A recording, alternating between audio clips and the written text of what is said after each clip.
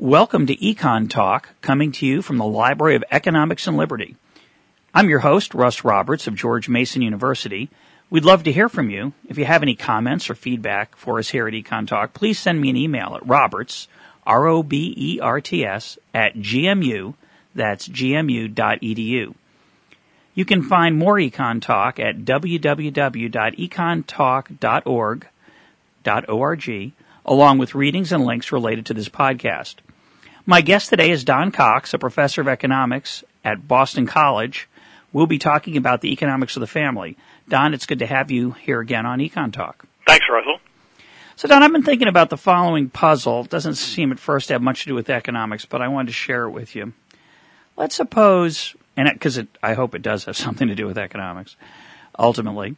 Here's the puzzle. You're a parent of, let's consider a parent of two children.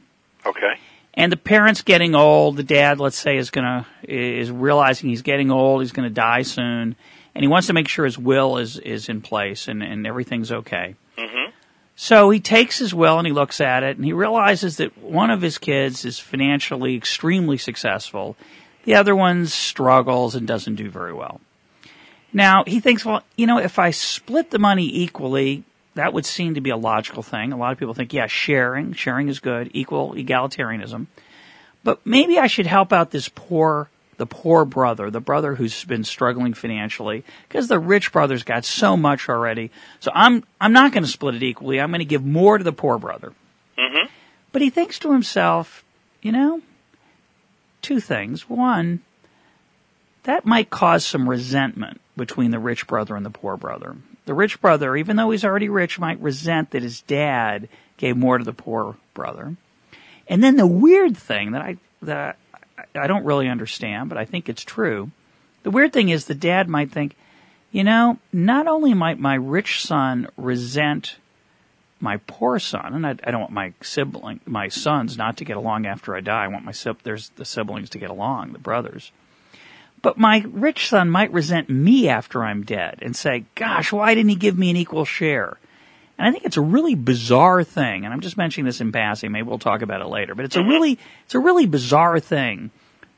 If you don't believe in the afterlife, why, and I think some people don't, why somebody who doesn't believe in the afterlife still might care what his son thinks of him after he's dead? And I think most people would be bothered by what their son thinks of him after they're dead. We worry about our legacy and all kinds of strange things after our death, beyond the financial. But that's my first thought is that a father would be uneasy about a non-equal division. And yet, when it comes to time, I don't think it's the same. So, for example, if I have two sons, one who's very good at baseball and one who isn't, or one who's very good at math and one who isn't, a lot of parents would be comfortable spending more time with the kid who's struggling to help them get a better grasp of the subject. And I don't think either son would be upset by that. And of course, I think, as Gary Becker has pointed out, it might go the other way. You might want to invest more in the really skilled son so he could get way ahead, do really well, say become a professional baseball player, and then enrich the entire family. Mm-hmm. So I'm curious, so two things. One, do most families do equal division of estates, financial estates, when they pass away? Do parents split their estates equally? And then the second question is, do they spend their time equally with their children? Do we know anything about that? And is time different than money? And I know you've done a lot of reading and writing on the economics of the family, and particularly these kind of issues. So I wanted to hear your thoughts. Yeah, well, first of all, the question that you raise is, I have to say you knocked it out of the park. And the reason is that the puzzle that you raise is the question for the ages in this literature. That is, they call it the puzzle of equal division, because it turns out that when it comes to bequest, the norm is that even in these kind of extreme cases where one son's doing really well and the other one is struggling, nonetheless, most of the time parents will split the bequest equally between the two sons. And that's puzzling for people who study bequests, because the kind of model of altruism where you want to level the playing field for the two sons would suggest that you do provide more help for the son who's struggling. Now, when you say that most families split equally, I assume you're referring to current-day America. Right. Because historically, a lot of families would leave all the assets to the oldest son, what's called primogeniture, right. because there was really only one asset, which was the land, mm-hmm. and they didn't want the land to be divided up potentially for various reasons. That's right. But you're talking about modern America, right? Yeah, so that if we're talking about assets that could be liquidated easily, in most families, their main asset is their house, but then you could just put it on the market.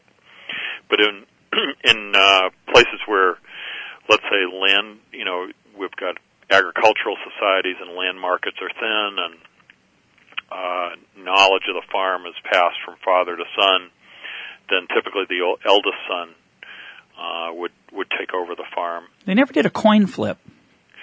You'd think you'd just give it to the lucky son, but no, it was the oldest one. Yeah, that's true. Actually, I was just reading a case study of Tanzania, then called Tanganyika, in the late 1950s, where initially land was almost infinitely abundant, but with the introduction of ox plows and tractors, cash crops rather than subsistence farming started to be practiced. Farms became bigger, and inheritance practices changed almost overnight. Rather than leaving a farm to, say, a nephew, and in the earlier days, what sons used to do was they would just travel to a different village where their friends lived, and they'd start their own farm. But once land became scarce, the inheritance rules changed, and in fact, in a way, what happened was almost paradoxical. As economists would think, okay, we've got new technology, tractors. You'd think at the end of the day, that ought to make families happier, and in the end, it really sort of spelled disaster for families. They became very conflicted. What happened was the inheritance rules changed so that the eldest son... When you say the inheritance rules, you mean the custom. You don't mean the legal law. It was funny. What happened was that what people wanted to do changed first, and then something called the district council, within about a year or two, actually changed the law. And what was interesting was that I kind of call it the interplay between biology and culture. I really think that what was bubbling under the surface was biology, in the sense that now land became more valuable, and as a result, the nepotism became more exact. Before, when land wasn't so valuable, leave it to a nephew. Now that the land meant more, leave it to a closer relative. That's how people felt, and what the district council did was it just sort of clarified that nepotistic rule. What's interesting about that is that maybe later on, when people look at the history books, all that's going to be left is the ruling of the district council, and they'll say, well, it was culture, which is true, but I think it's also biology. But in a way, the council ruling was a bit of a disaster, because what they did was they said, the land goes to the eldest son, and he can dispose of it any way he wishes. He has the option of leaving some land to other sons. And I'm just reminded of what happened last Sunday in my own house, because it was an Easter egg hunt. So I have an older daughter and a younger son. My daughter's 6.5. My son is 2.5. Mm-hmm. I told my daughter what I used to do, because I was the oldest in my family, for Easter egg time, not to trivialize the very important problem of farming and in subsistence economies, but nonetheless, the same principle applies. I told her that what I did during Easter egg hunts was that very early I'd wake up and do a reconnaissance. When you were a boy. When I was a boy. You're reminiscing with your daughter. I was home from college at the time. No, I was. This is when I was about maybe 7 or 8 years old, and my younger siblings were I guess, my sister might have been 5, my brother might have been 3. So I'd do a reconnaissance, and I would just scope out the living room, and I would know where every one of those eggs was hidden. And then it was time for the hunt. And I would basically scoop up in about 30 seconds. I'd have 50 eggs, and then my sister would have 4, and my brother would have 2. Although it was hard for them to know because they were sobbing, so they couldn't really count them through the tears. Here's the irony: they weren't really sobbing; they were sort of having fun. I think because of our difference in ages, our level of happiness was sort of about the same. And I noticed this with my son and daughter. Actually, I told my daughter the strategy, which is that with the Easter egg hunt, you wake up early, you find out where all the eggs are, and you grab them really fast. And that's exactly what she did. So she had 24 eggs. My son Gavin had 3. And by virtue of their ages, he was okay with that. Now later on, though, if I entrusted her, on my deathbed with the value of the house, I said, you can figure out how to divvy stuff up. I think we could all predict how, the battle lines might be drawn. So going back to Tanganyika, you're saying that the older son kind of wasn't that diligent about splitting it up? Not diligent at all. Mm-hmm. And in fact, what happened was the younger sons marched over to the district council. They were pretty mad, and a lot of times the district council would rule in their favor, and they would actually rule that the farms should be divided up equally.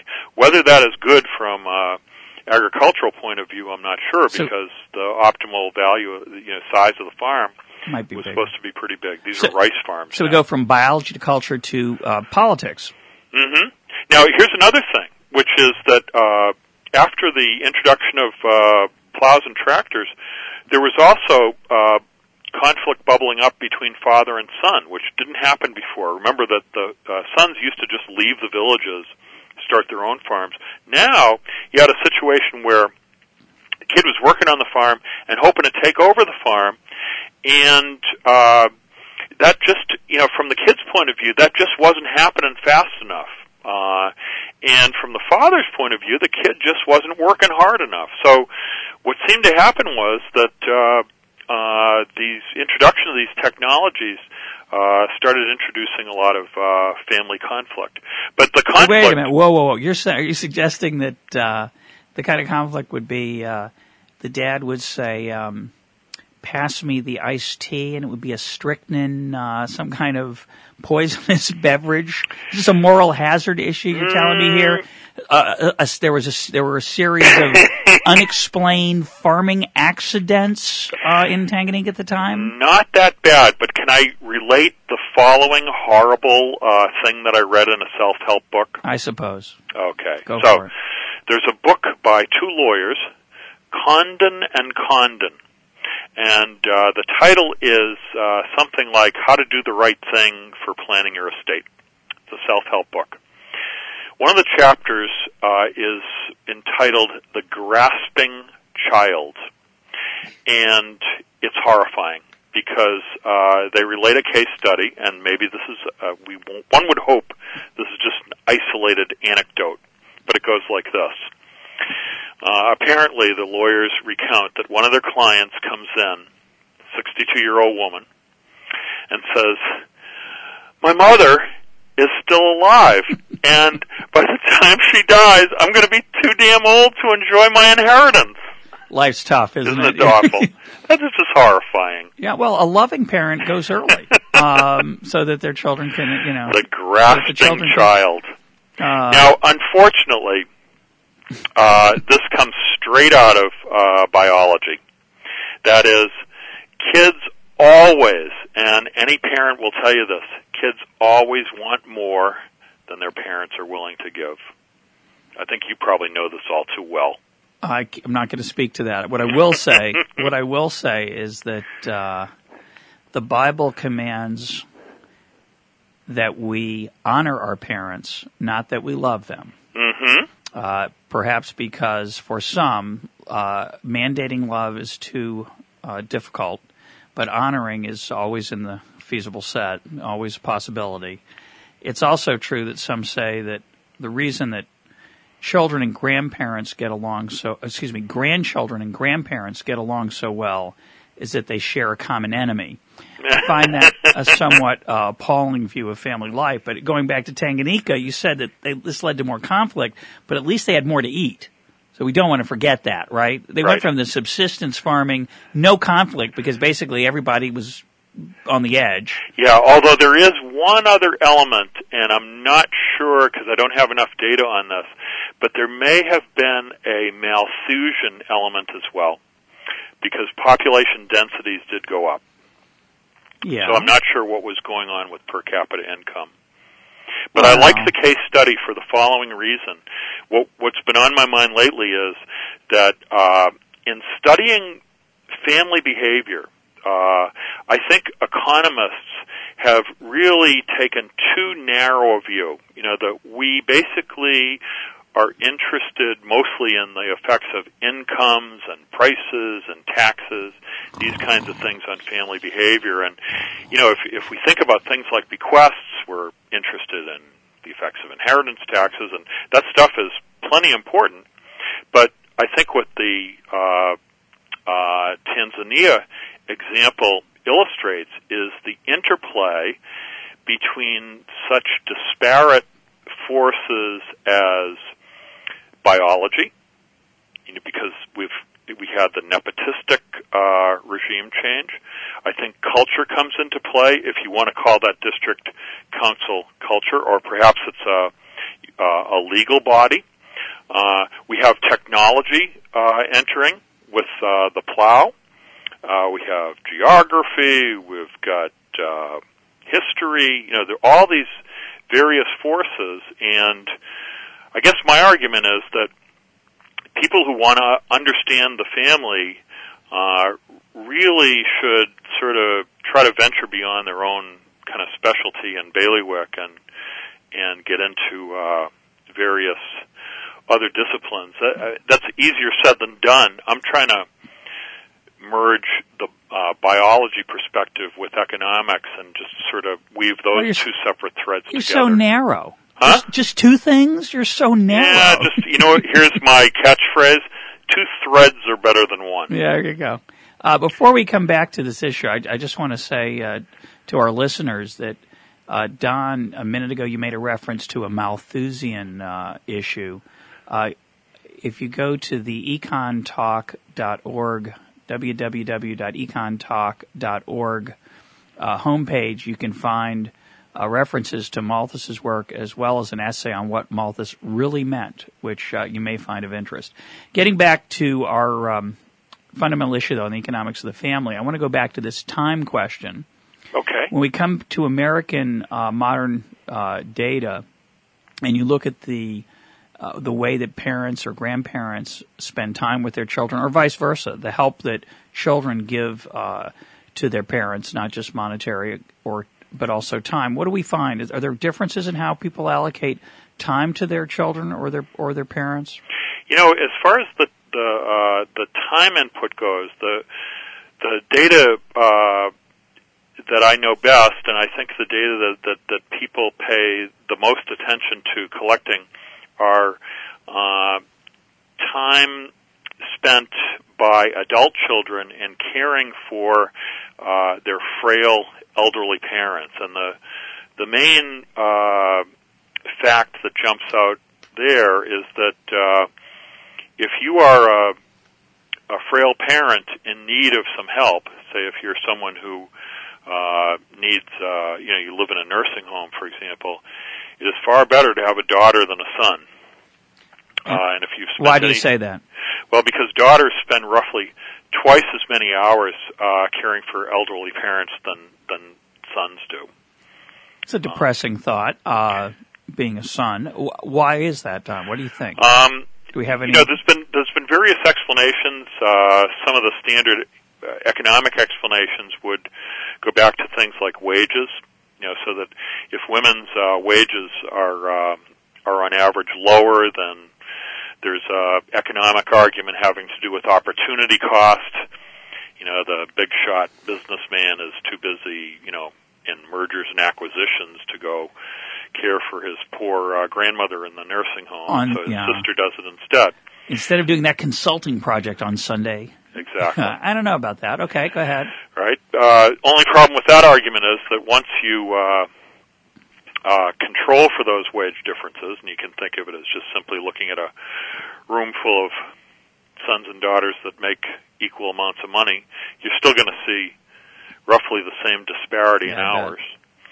And so, there have been a number of explanations put forth, but I think it's fair to say that you could still put it in the puzzle category. But it's really double? Yeah, it's double. So it's pretty fascinating. Huge. Okay. As far as time that parents spend with children, I'm sure there are surveys out there that track that sort of stuff, but I just don't know what those numbers say. But in terms of another point that I think you were driving at, which is how equal do parents treat their children as far as non-bequest gifts. That is, the gifts that parents give while they're alive. And you might think about tuition payments or money for a down payment for a house, things like that. Turns out that those are far more unequal. So, it's not unusual, for example, to see perhaps a family where one of the kids goes to a private school like Boston University, where the tuition is $40,000 a year. The other kid goes to UMass, where the tuition is half that amount. So that's a big difference in payments, and yet unequal treatment of sorts, but nothing that's considered especially egregious. It'd be interesting to see whether parents actually try to even those differences up in helping a child with a down payment on a house or a relevant other type of transfer. But obviously, obviously there are lumpinesses. There's a lumpiness to some of these transfers that's hard to even out. That's right. The other thing that makes it tricky is that some of these year in, year out transfers, some sticklers might argue that when you add them up over the lifetime, they all even really out. difficult. Yeah, they might even out. I kind of doubt it. I doubt it too. Yeah. It could be. And there's another issue that you mentioned way at the beginning that I thought was kind of had an interesting possibility, which is you mentioned that there might be some resentment on the part of the richer son who felt he was treated unfairly, and you mentioned that there might be some unease on the part of the father who cared about his legacy. In fact, you mentioned earlier, before we even started this podcast, you're talking about Thomas Jefferson and Monticello and how much work he put into kind of building his legacy. So it's obvious that's part of human nature, that people care about that. Yeah, I was just there, and Don and I were talking about this before our podcast officially started. Here's a guy who cared deeply about what history thought of him, kept all his letters after a certain point because he realized he was going to be an important person, made copies of them, invented a device that would help him make copies in around 1800 or 17 something, which was pretty diligent on his part, and cared deeply of what his legacy would be. And he's gone now. You can visit his grave. He was not I don't think he was a. To be careful here, I don't know whether he was a religious man or not. In terms of, I know he was not much of a practicing religious person, but we know that there are a lot of people who don't believe in God, or who profess not to believe in God, who think that this life is all there is, but who do care deeply about what the world thinks of them after they're in the ground. Strange thing. Yeah, so it is interesting. But the thing that I wanted to kind of go back to that you left out concerns the poorer kid and how that poorer kid might react to the unequal treatment. And the analogy that came to my mind is the following. It's common these days, I don't know if you encounter this much, that in this sort of new regime of learning disabilities and so forth, that around exam time, a student might be diagnosed with some sort of a learning disorder, and therefore might, have some letter from an associate dean requiring extra time to use on a midterm exam, let's say. Now, what I've found is that this sort of stuff often puts students in kind of a difficult position, and I could really understand the sort of ambivalence a student might feel about this.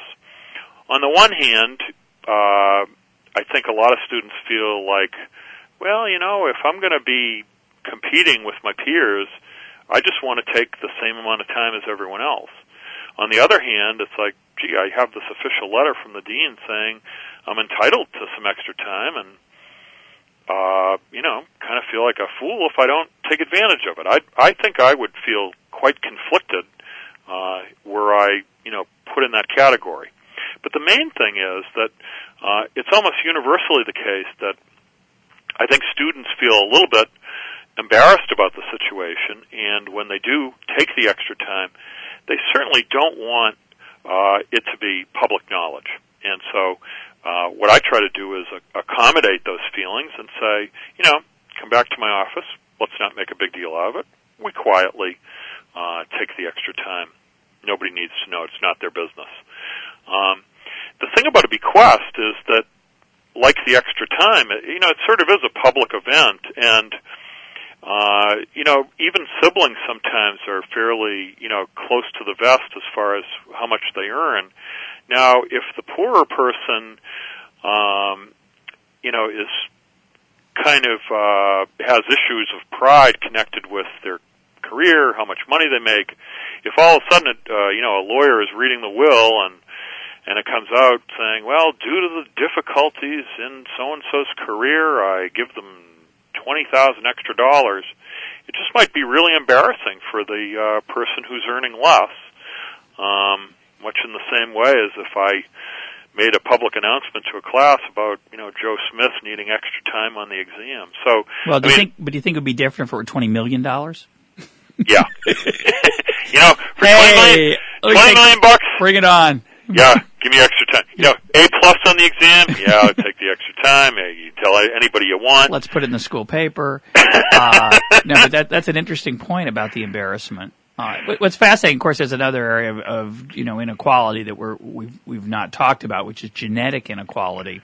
Mm-hmm. It's not just perhaps that this one son had a bad break in his career. It can easily be the case that one son is simply less gifted, right? Intellectually, mentally, athletically, physically. There's so many different aspects to life, and of course, not all children of the same parents turn out equally accomplished or successful or happy. Right. We don't even have to talk about financial differences. You could have a miserable child that you decide to curse with a large bequest. Yeah. Yeah. Or bless them, depending on, how it turns out. I think the other thing is that it may also be deeply ingrained in human nature, some sort of idea of fairness, which may not even make a whole lot of sense because,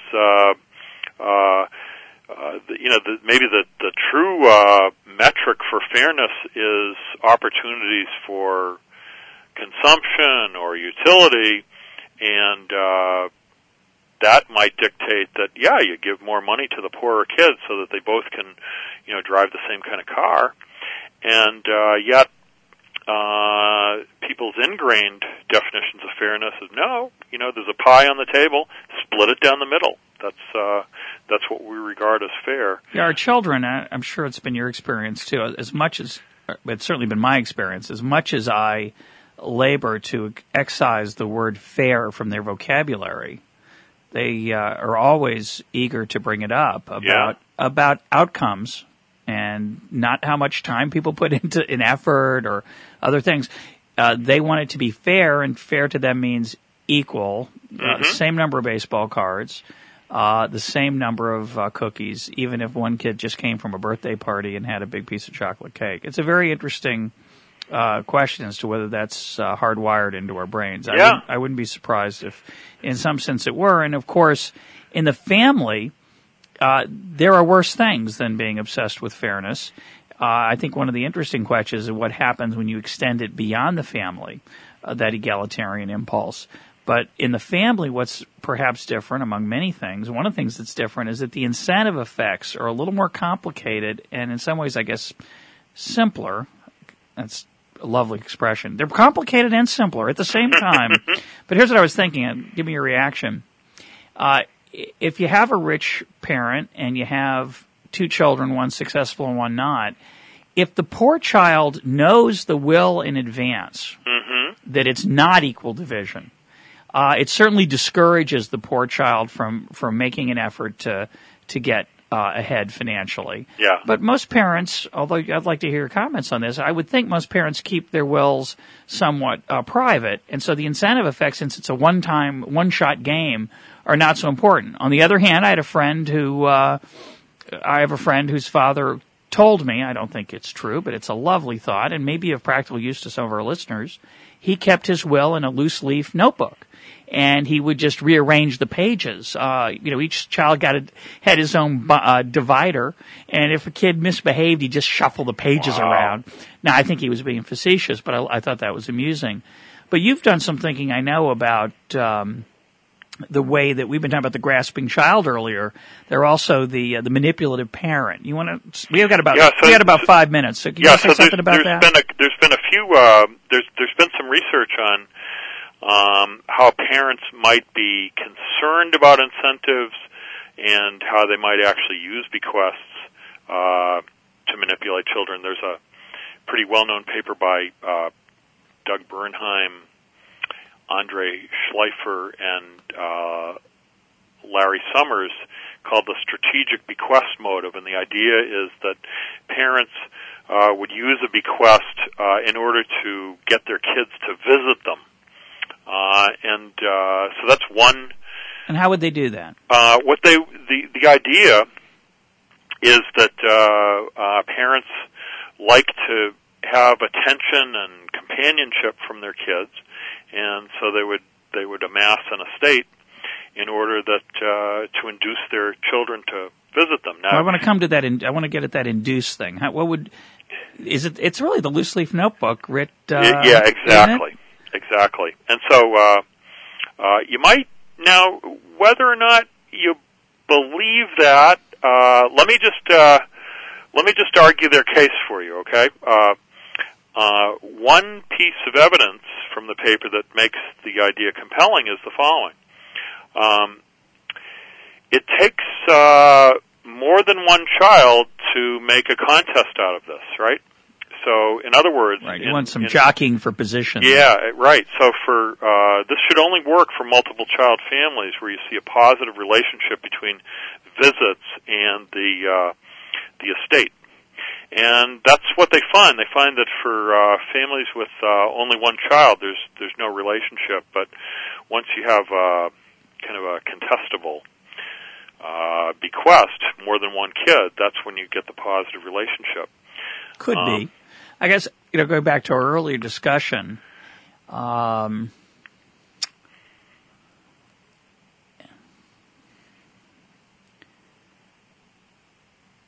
we talked earlier about how parents love their children really unconditionally, I think, in most cases.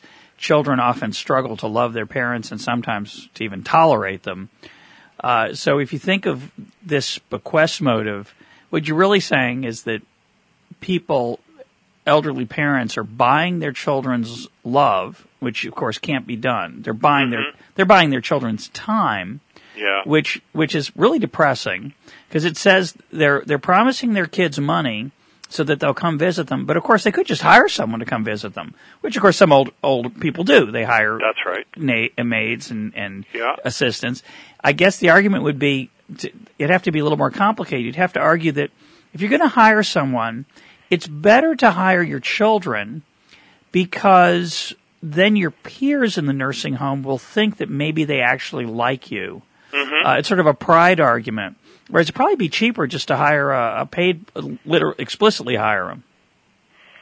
Could be. You know, can I just offer a biological silver lining? Yeah, because otherwise, I hate it when people think economics is just about money. Yeah. And I really don't like the idea that we think that parents, the reason that parents give money to their kids is to buy their love. Yeah. Actually, you know, I've met your kids. They're really sweet, and I don't think this would ever happen to you. But I can imagine families where this would happen, and parents would be devastated. And I would say to them, please don't. I know this is going to kill you, but I hope you won't feel bad. So this I can imagine happening in many families. I can predict it with a lot of confidence. Other than yours or mine. Okay, go ahead.